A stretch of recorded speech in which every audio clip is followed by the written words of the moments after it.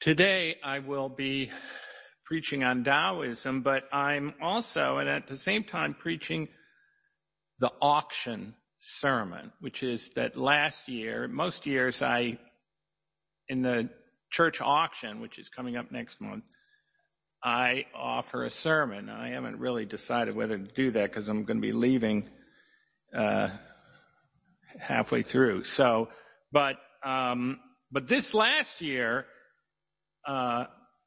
Lassie Jordan bought the sermon, and she wanted me to preach on this subject. So a little more about that later. I have always thought of Taoism since I first discovered it in college in a class by Mr. J. Gomer Williams. I've always thought of Taoism as the crown jewel of Eastern wisdom. Simple, down to earth, accessible. There are many translations, and some of them seem almost like they're not the same book. The legend of the compiling of it was Lao Tzu means the old one. So it's scholars think of it as probably a compilation of pre-literate wisdom that were put into this form. But the story is that this old fellow, the old one, Lao Tzu, he had been a state librarian in the capital, but after many years, he kind of gave up on civilization and was abandoning it for the Western mountains, where he was off to move. And as he came to the gate to the passes in Tibet, he was enjoined by the gatekeeper to write down his wisdom, because the guy could tell, well, this guy knows something, before he retired. And so he said, okay, I'll do it. And he returned 3 days later with these 81 poems in the Tao Te Ching. I was charmed when I talked with Lassie about her request, and that I read and share the book, 1,000 Names for Joy by Byron Katie. Lassie explained that Stephen Mitchell, the noted religious scholar, was her partner in life. Did I know him? And Lassie explained that he was the foremost translator of the Tao Te Ching, which kind of amused me since there are well over 100 translations out there, including beautiful ones by Witzi Chan, with whom I was introduced to Taoism, Santa Fe bon vivant poet, Witter Binner, my own favorite, Ursula Le Guin, another favorite, John C.H. Wu, highly regarded, and yes, Stephen Mitchell too, among others, including, here's one by Jacob Trapp, a late colleague of mine.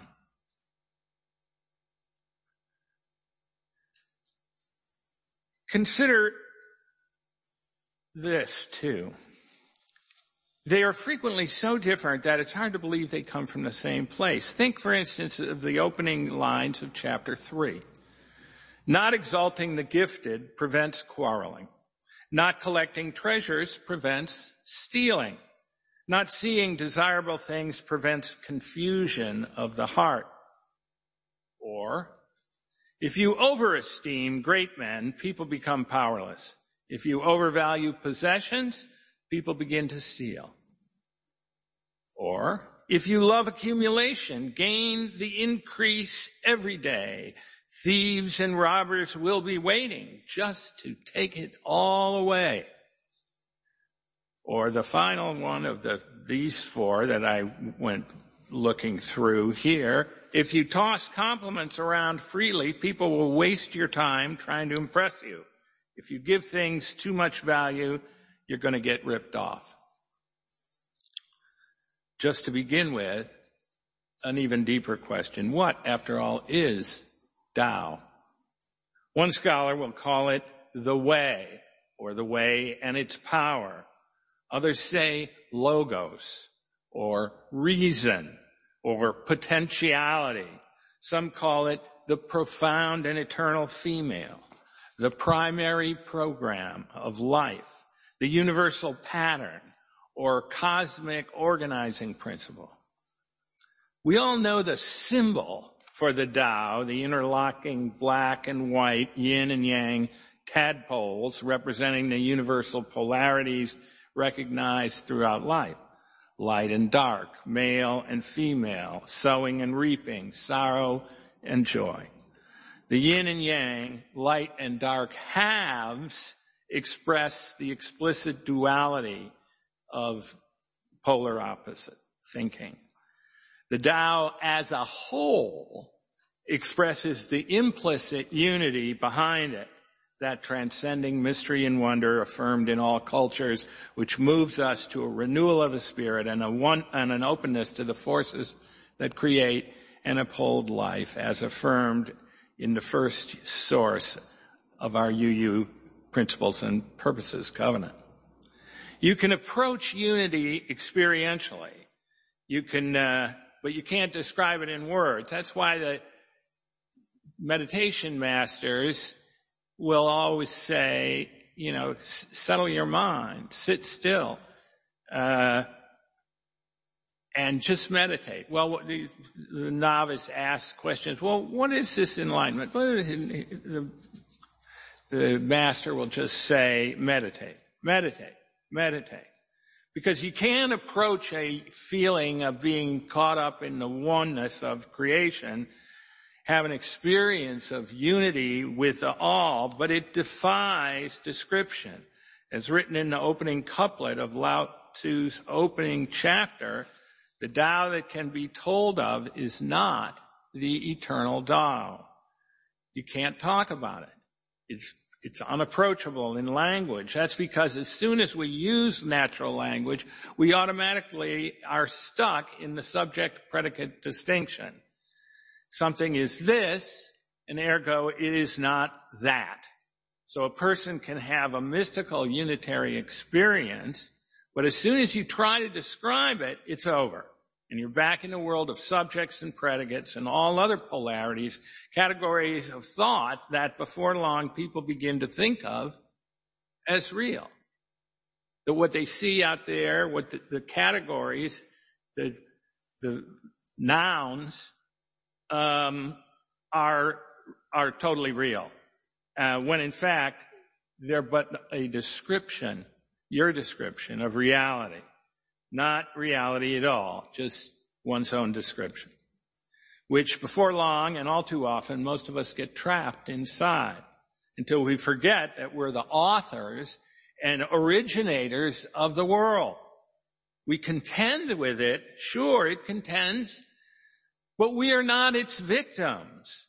We're co-creators of the world we see.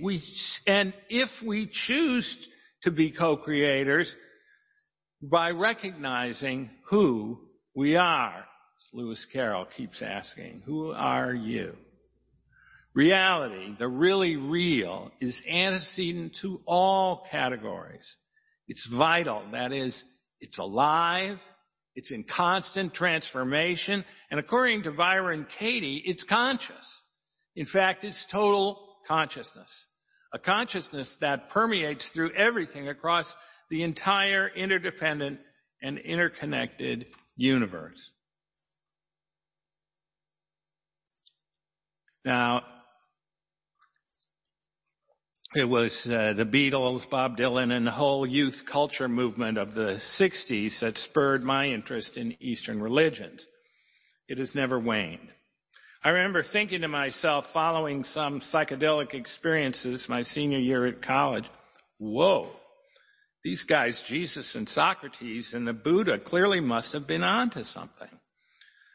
Byron Katie and Stephen Mitchell are both about my age and became equally turned on at about the same time.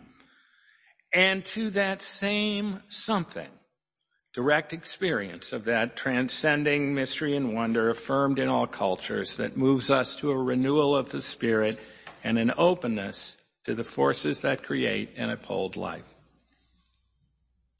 Taoism is very ancient.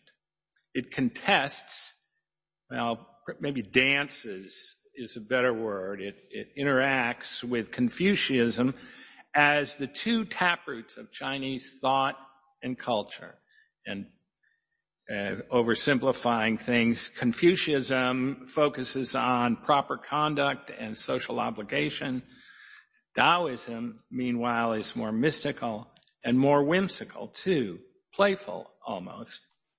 The human condition is inherently paradoxical, say the Taoists. There's nothing one can do to make it any safer or more predictable, so don't bother even trying.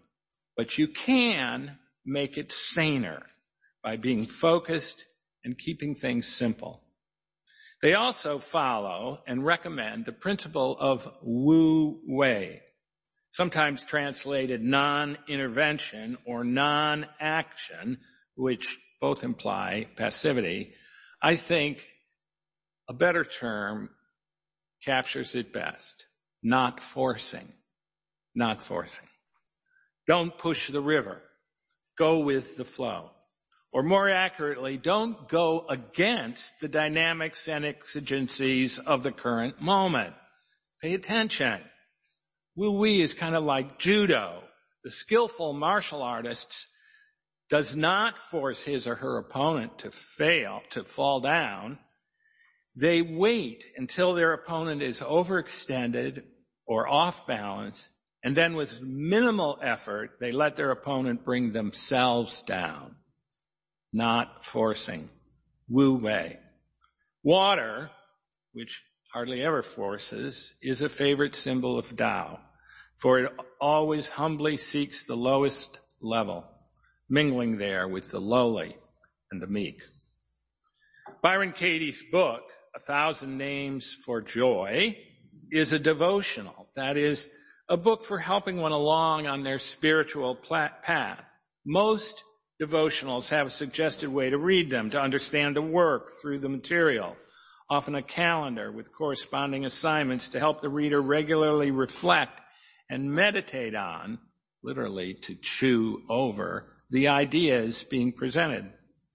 The Tao Te Ching has 81 chapters, poems or serial entries, I'm not quite sure what to call them, and Byron Katie has 81 corresponding reflections, one on each entry.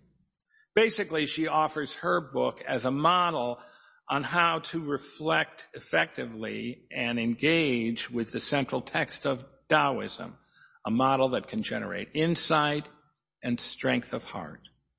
So it's kind of a how-to book on introductory Taoism spiritual practice. Lassie has found it extremely helpful.